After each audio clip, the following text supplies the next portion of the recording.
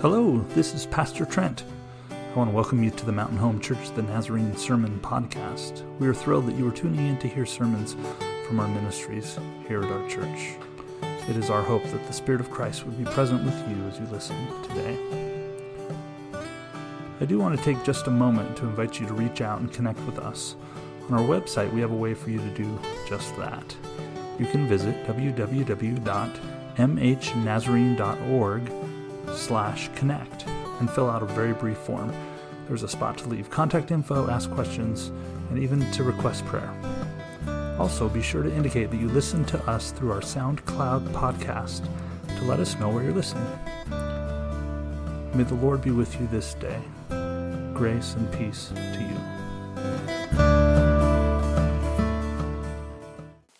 This morning we are continuing on our journey through Mark in year B of the lectionary cycle, the scripture cycles that we follow. Highlights of Mark that we covered last week. As you look into the Gospel of Mark, you find unique things that you don't necessarily find in the other three Gospels. In Matthew and in Luke and in John.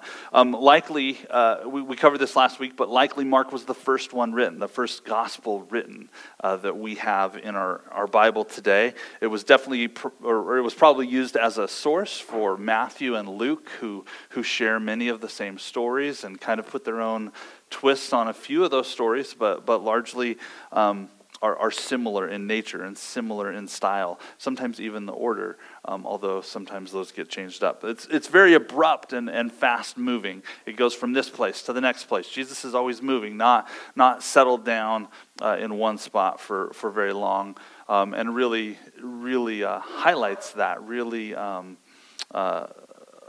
wants to describe how Jesus is on the move. Jesus is a bit more confrontational in the book of Mark. And before we get to my text, did anybody read the whole gospel in one sitting? I said that I would ask several, a couple hands go up. Good. Any thoughts? You didn't expect audience participation. I didn't warn you at all. Any thoughts from Mark? It's okay to have thoughts. It's okay to bring those thoughts when you come to Scripture, and it's good. My initial thoughts were I was just struck again by the moving of the gospel, the movement of the gospel. Immediately Jesus went here. Right then Jesus went this way, or the disciples left from that place and moving on. There were a lot more exorcisms per chapter. I don't know that there's a rate, but Jesus is always curing people who have evil spirits that are troubling them, that are tormenting them throughout.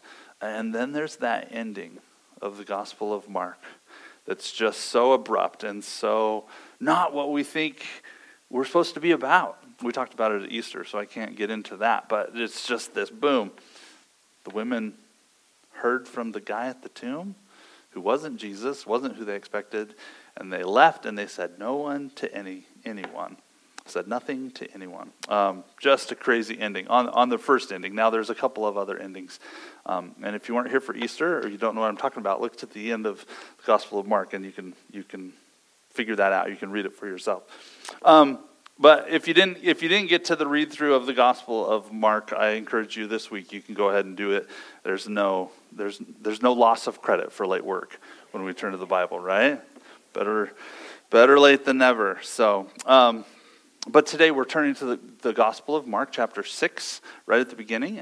So I invite you, whether you have your Bible or maybe an electronic device, to turn to that. We'll also have it on the screen behind me. So out of reverence for the reading of God's Word, would you please stand, those who are willing and able, as we read chapter 6, verses 1 through 13. Jesus left that place and came to his hometown. His disciples followed him. On the Sabbath, he began to teach in the synagogue. Many who heard him were surprised. Where did this man get all this? What's this wisdom he's been given? What about the powerful acts accomplished through him? Isn't this the carpenter? Isn't he Mary's son and the brothers of James, Joseph, Judas, and Simon? Aren't his sisters here with us? They were repulsed by him and fell into sin. Jesus said to them, "Prophets are honored everywhere except in their own hometowns, among their relatives, and in their own households." He was unable to do any miracles there, except that he placed his hands on a few sick people and healed them. He was appalled by their disbelief. Then Jesus traveled through the surrounding villages teaching. He called for the 12 and sent them out in pairs. He gave them authority over unclean spirits. He instructed them to take nothing for the journey except a walking stick, no bread, no bags, and no money in their belts. He told them to wear sandals, but not to put on 2 shirts. He said, "Whatever house you enter, remain there until you leave that place. If a place doesn't welcome you or listen to you, as you leave, shake the dust off your feet as a witness against them." So they went out and proclaimed that people should change their hearts and lives. They cast out many demons, and they anointed many sick people with olive oil and healed them. This is the word of God given to us, the people of God. We say thanks be to God. Please have a seat. So here's a question for you. What's it like going home to the town you grew up in? Have you had this experience? Now I know there's some mountain homies here who never left. Okay, so that's a unique experience because you're still in the town you grew up in. Okay, I also know there are some of you who were raised in military families, and the concept of a hometown is a bit elusive, right? That there's not really that hometown to go back to, but some of us do. Some of us have that hometown. I moved to the city of Ontario, Oregon, when I was 1.5 years old or 3 years old. My parents can't agree. I don't know. I usually listen to my mom on timeline stuff, but, my parents disagreed, and I don't think they'll ever agree. But they stayed there until I graduated high school. Going back, though, to Ontario, Oregon can be a little disorienting, right? That huge playground that I used to remember to play on, it's kind of small. It's not really as impressive. That open field that I used to play in is now covered in apartments, right? 2-3-story apartments. My old house, it's the wrong color. Or I don't remember that being there. I don't remember it looking kind of like that. Recently, my family went on vacation. We went back to Centralia. Now, Centralia is the hometown for my kids, certainly, and the one that they'll go back to. And we used to have, right on the main strip, we used to have a Burger King. Well, Burger King is no longer Burger King. And Sunday afternoons, we used to go there after church. We're a large family, and I get to the church fairly early. So my wife is kind of a single mom on Sunday morning. She has to, rally the kids, rally the troops, get them up, get them moving. She's really impressive. But as part of our monthly budget, we just say, since you're a single mom on Sunday mornings, we go out to eat on Sunday afternoons for lunch. Just part of our rhythm. We used to go to Burger King a lot. It's like we bankrupted them with our business. I mean, I knew we were a large family, but I didn't realize they were depending on us. But Burger King is now a Mexican restaurant. But the hometown is always just a little bit disorienting. And I think Jesus experienced a little bit of that in the story today. Jesus went back to Nazareth, and things were a little different. It's always important as we turn to Scripture to check the setting, to check the context of the passage that we are reading. Working sequentially through a book is really nice that way. When we went through Jonah, we went all the way through chapters 1 through chapter 4. And there was really a sequence that we went to. Now, the lectionary helps us with that because if we had been following the lectionary cycle and were in it, the week prior to this week is the reading from Mark 5. But in Mark 5, last week's lectionary text was very different. Crowds had heard that Jesus was in town, and crowds were interested. Crowds pressed in around Jesus. They wanted to see what this guy was about. They had heard some things. They had heard some things about people getting healed. And two people in very different ways sought out Jesus in Mark chapter 5. First, there's a synagogue ruler named Jairus.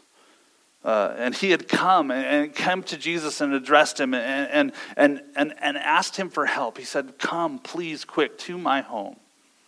My daughter is very sick. My daughter is dying, and I need your help. Would you come and would you pray for her? Could you offer healing to her? And so they were on the way. They were on the way to Jairus' home. Jesus had responded to this request and was headed there. And on the way, there was this crowd that was pressing in on Jesus. And there was a moment in which he stopped and said, "No, wait, who touched me?" Now, I don't know if you've ever been in a crowd. Crowds are a little less popular these days than they used to be. But this crowd that had pressed in on Jesus, and his disciples kind of laugh at him. They're like, "Who touched you? Like, how are we supposed to figure that out? Like, is this a pop quiz? Or help us out here, Jesus." It says that Jesus was aware he had felt the power that had left him. You see that in this crowd, there was a woman who had been bleeding for 12 years, nonstop. And she thought, if I can just get close enough to Jesus, if I can just get close enough to touch his clothes, the hem of his garment, then maybe we'll have breakthrough. Maybe I'll be healed. And so she did. She pressed through. She touched his clothes. And she touched Jesus. And it says that she could feel in her body that she had been healed. Jesus turns and finds her. Finally, she admits, she's like, "Yeah, I was the one who had touched you." And Jesus' response was this: "Your faith has healed you." Your faith has healed you. Then he goes to Jairus' house where the girl, his daughter, had already been declared dead. In fact, someone had come to him around the crowd when he had this interchange with the woman and said, "Don't bother the teacher. Your daughter has already died." It says that Jesus took the parents and his disciples into the room and said, "Young woman, get up." And they fed her, and her life was restored.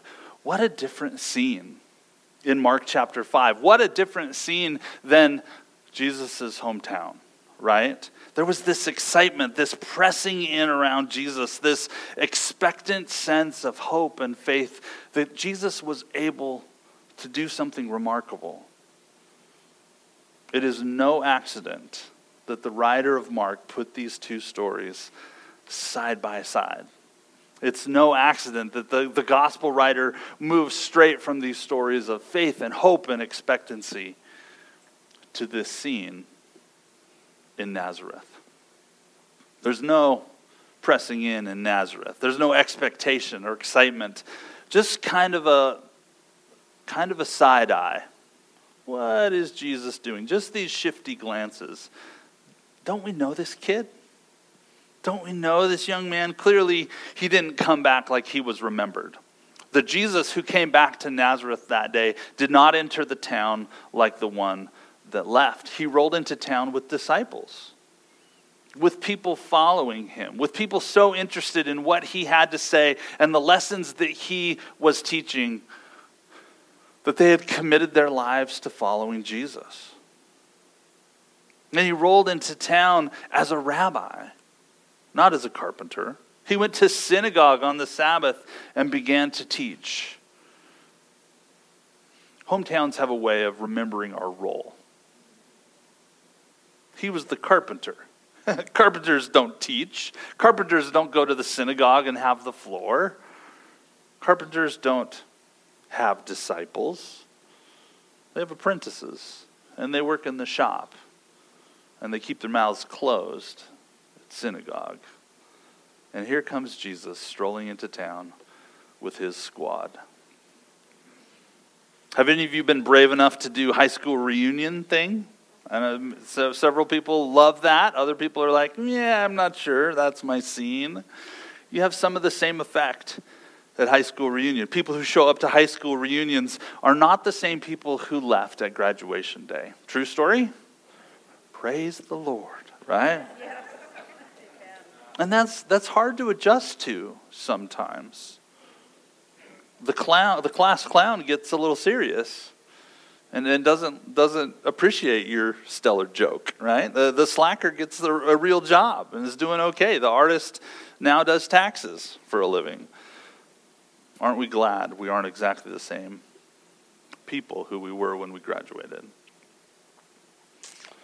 when we left high school. Jesus is feeling that effect here as he rolls into Nazareth. He's feeling the effect. He's not the same. He came to town a different person, came to town as a rabbi with disciples, with followers, with people who were interested in what he had to say, with wisdom and teaching to offer as they gathered in the synagogue, with a buzz about these powerful acts that Jesus had done. The people just aren't ready for this change. This is too much. This isn't the Jesus that they know. Where did he get all of this wisdom? And do you know what I see in the text? Sometimes I try to take a step back and I try to visualize what I see depicted in Scripture. Do you know what I see in the text?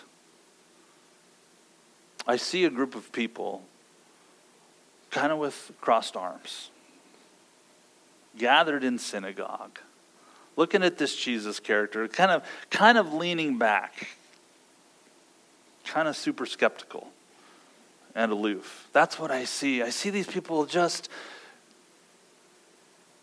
not engaged. What does this guy have? Impress me, Jesus. Now's your time. Show us your stuff. Do you hear that tone in the Scripture? This sense of when he came back to his hometown and gathered, there's all these questions. There's kind of okay, show us what you got. Put yourself in that room. Put yourself in that synagogue today.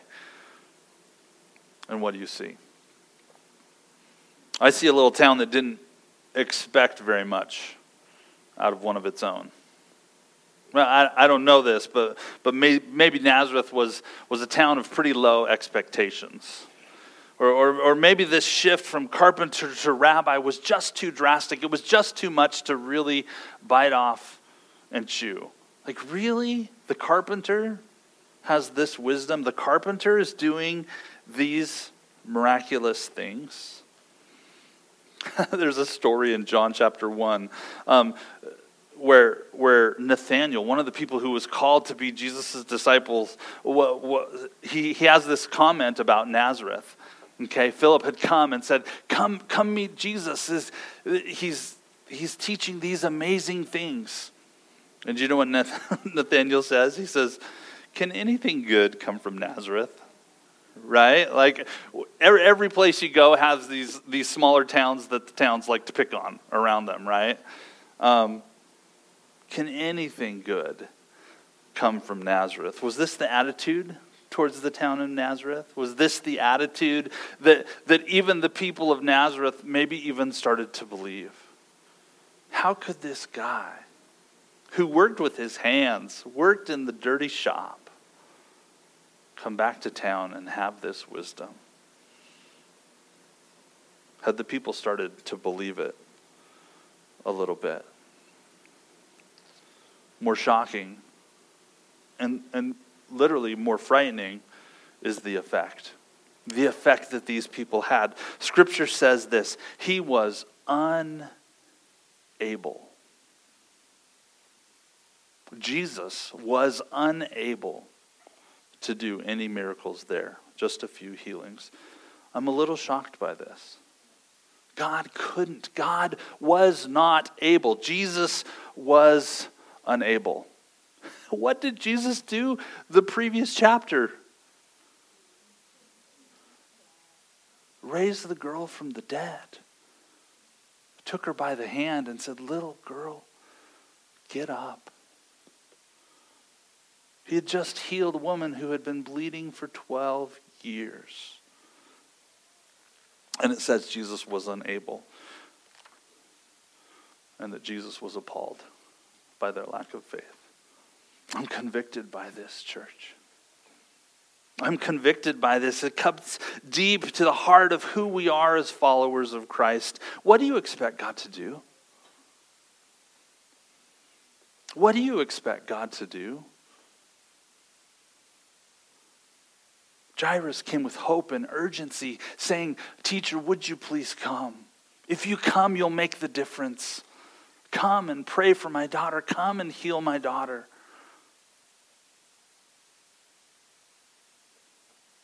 and he saw his dead daughter raised.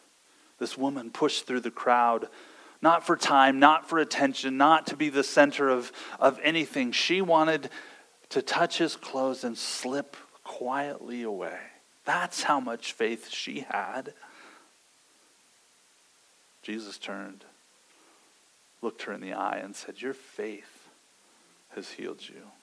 What power! The Lord knows that we need that power today. Doesn't the world need some healing? Doesn't the world need some resurrection, some new life, some new hope today? I say it does. I think it does.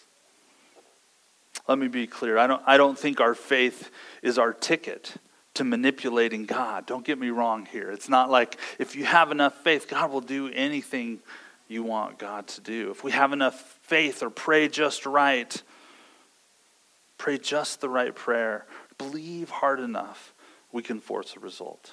That's not good theology. That's not good teaching. Don't believe that. Don't believe that even in your mind. It takes you to a difficult place. That's not faith. How many times have we prayed against cancer? Pleaded with God for healing. God, give us one more year.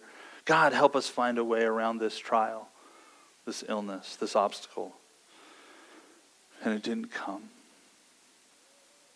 Don't let this text make you think that there's something wrong with your prayer or something wrong for the way that you asked.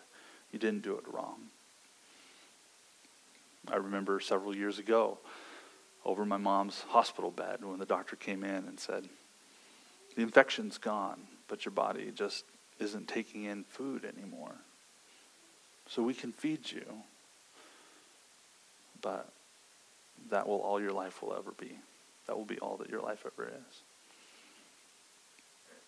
And how I prayed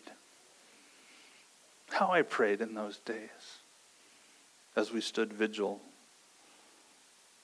It wasn't the wrong prayer. It's not that we didn't have enough faith.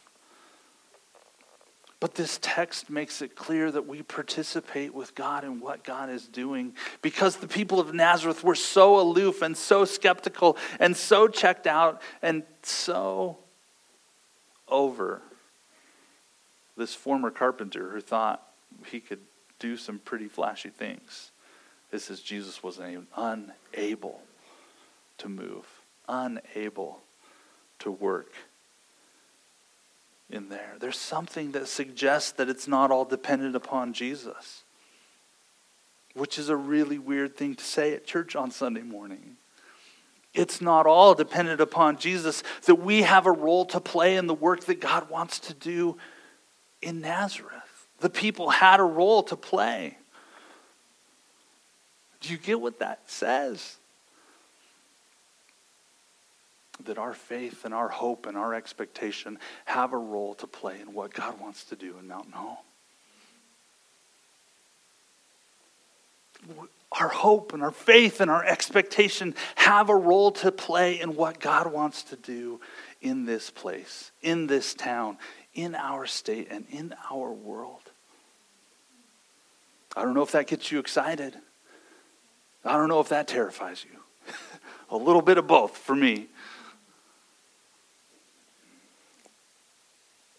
We have a role to play in the work that God wants to do, even the miraculous work that God wants to do in our lives, in the lives of our friends and family, in our communities and our neighbors, and the world in which we live. That's a big deal.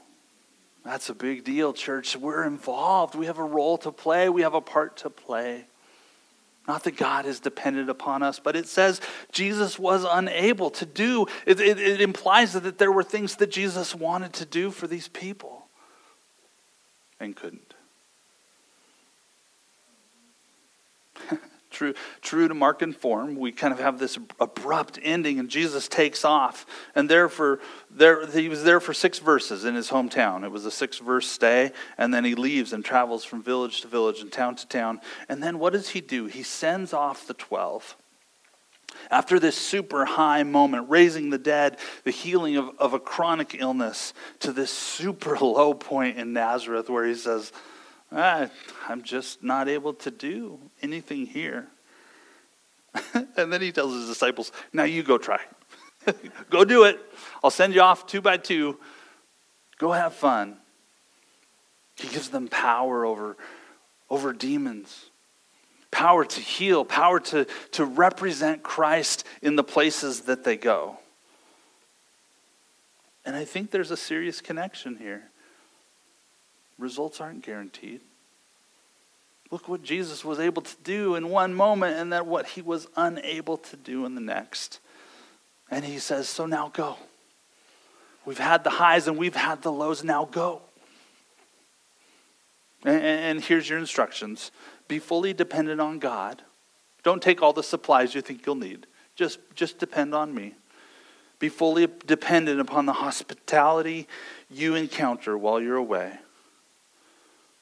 And see, while you're there, not only will you pray for freedom from evil spirits and heal people, but preach this message of a transformed life.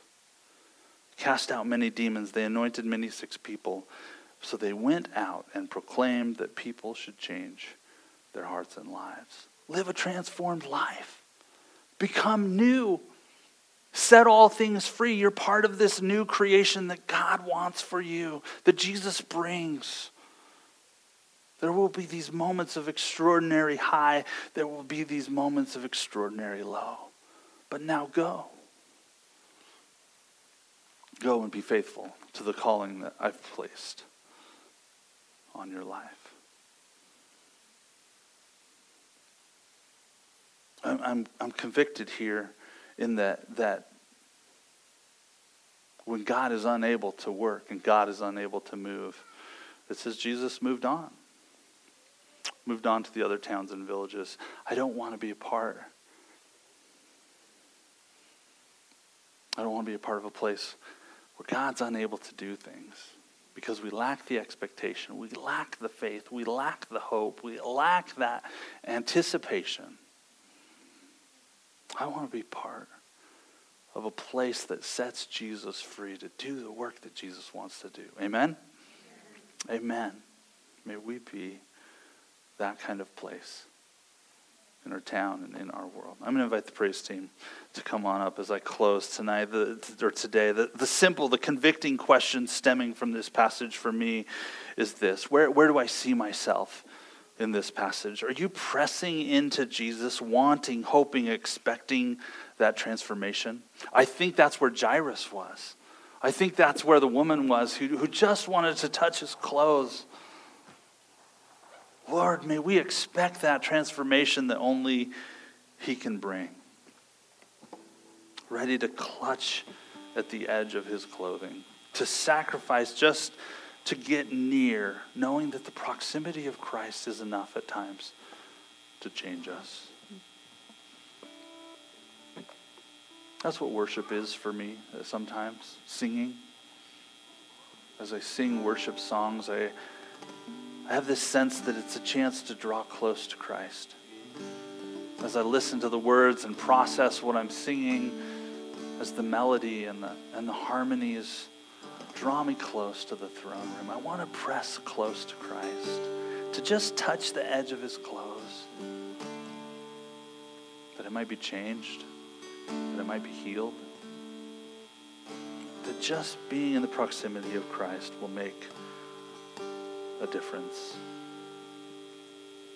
Sometimes I find myself in a Nazareth synagogue saying, oh, I know how this goes. Here's this carpenter guy. He's supposed to work with his hands. He can't, I don't know, what's his source? He got this off the internet. In the 21st century, we say, oh yeah, I go to church, I give a little bit here and there, I go to class maybe, I do my time, I do what's expected of me. The message to me today when I find myself in that spot is that is not the life of power.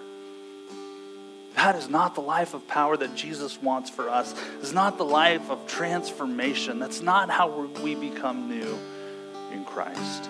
It says Jesus is unable to perform miracles, unable to do the work of transformation in that context.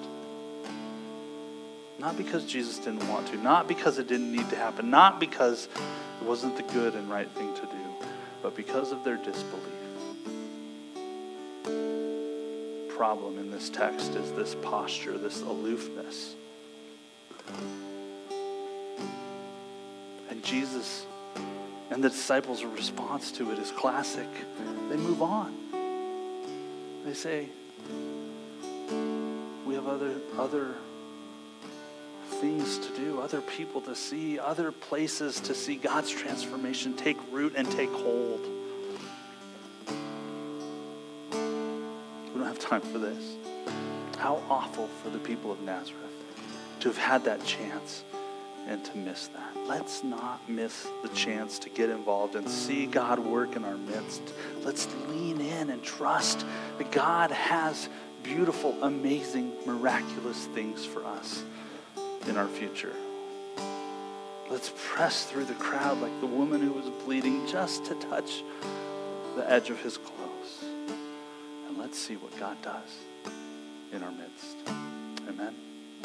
Let's pray. God, thank you for the chance to be your people. Thank you for the chance to come into your house and call upon your name. And I pray today that you would set us free from sometimes what our tendency is, maybe to respond a little bit like Nazareth. Set free our expectations. Fill us with hope. Fill us with expectation this day that you have something new and beautiful and transformative for us in our lives. And may we participate with you in what you wish to do. We pray in Christ's name.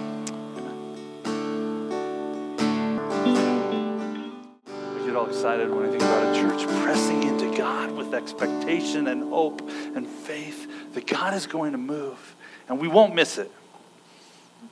We declare we're not going to miss the movement of God. We're going to participate and be part of that. Amen? Amen. I invite you to stand today and extend your hands as you're willing and able to receive the benediction this morning. Dear God, set our hearts and minds in a posture of anticipation and expectation toward you. May we not hinder the work you are doing, but may we set you free to do what you long to do in our midst. Amen? Amen. Go in the love of Christ. Thanks for joining us today on the Mountain Home Church The Nazarene podcast. Don't forget to visit us at mhnazarene.org/connect if you'd like to connect with us, and have a great week.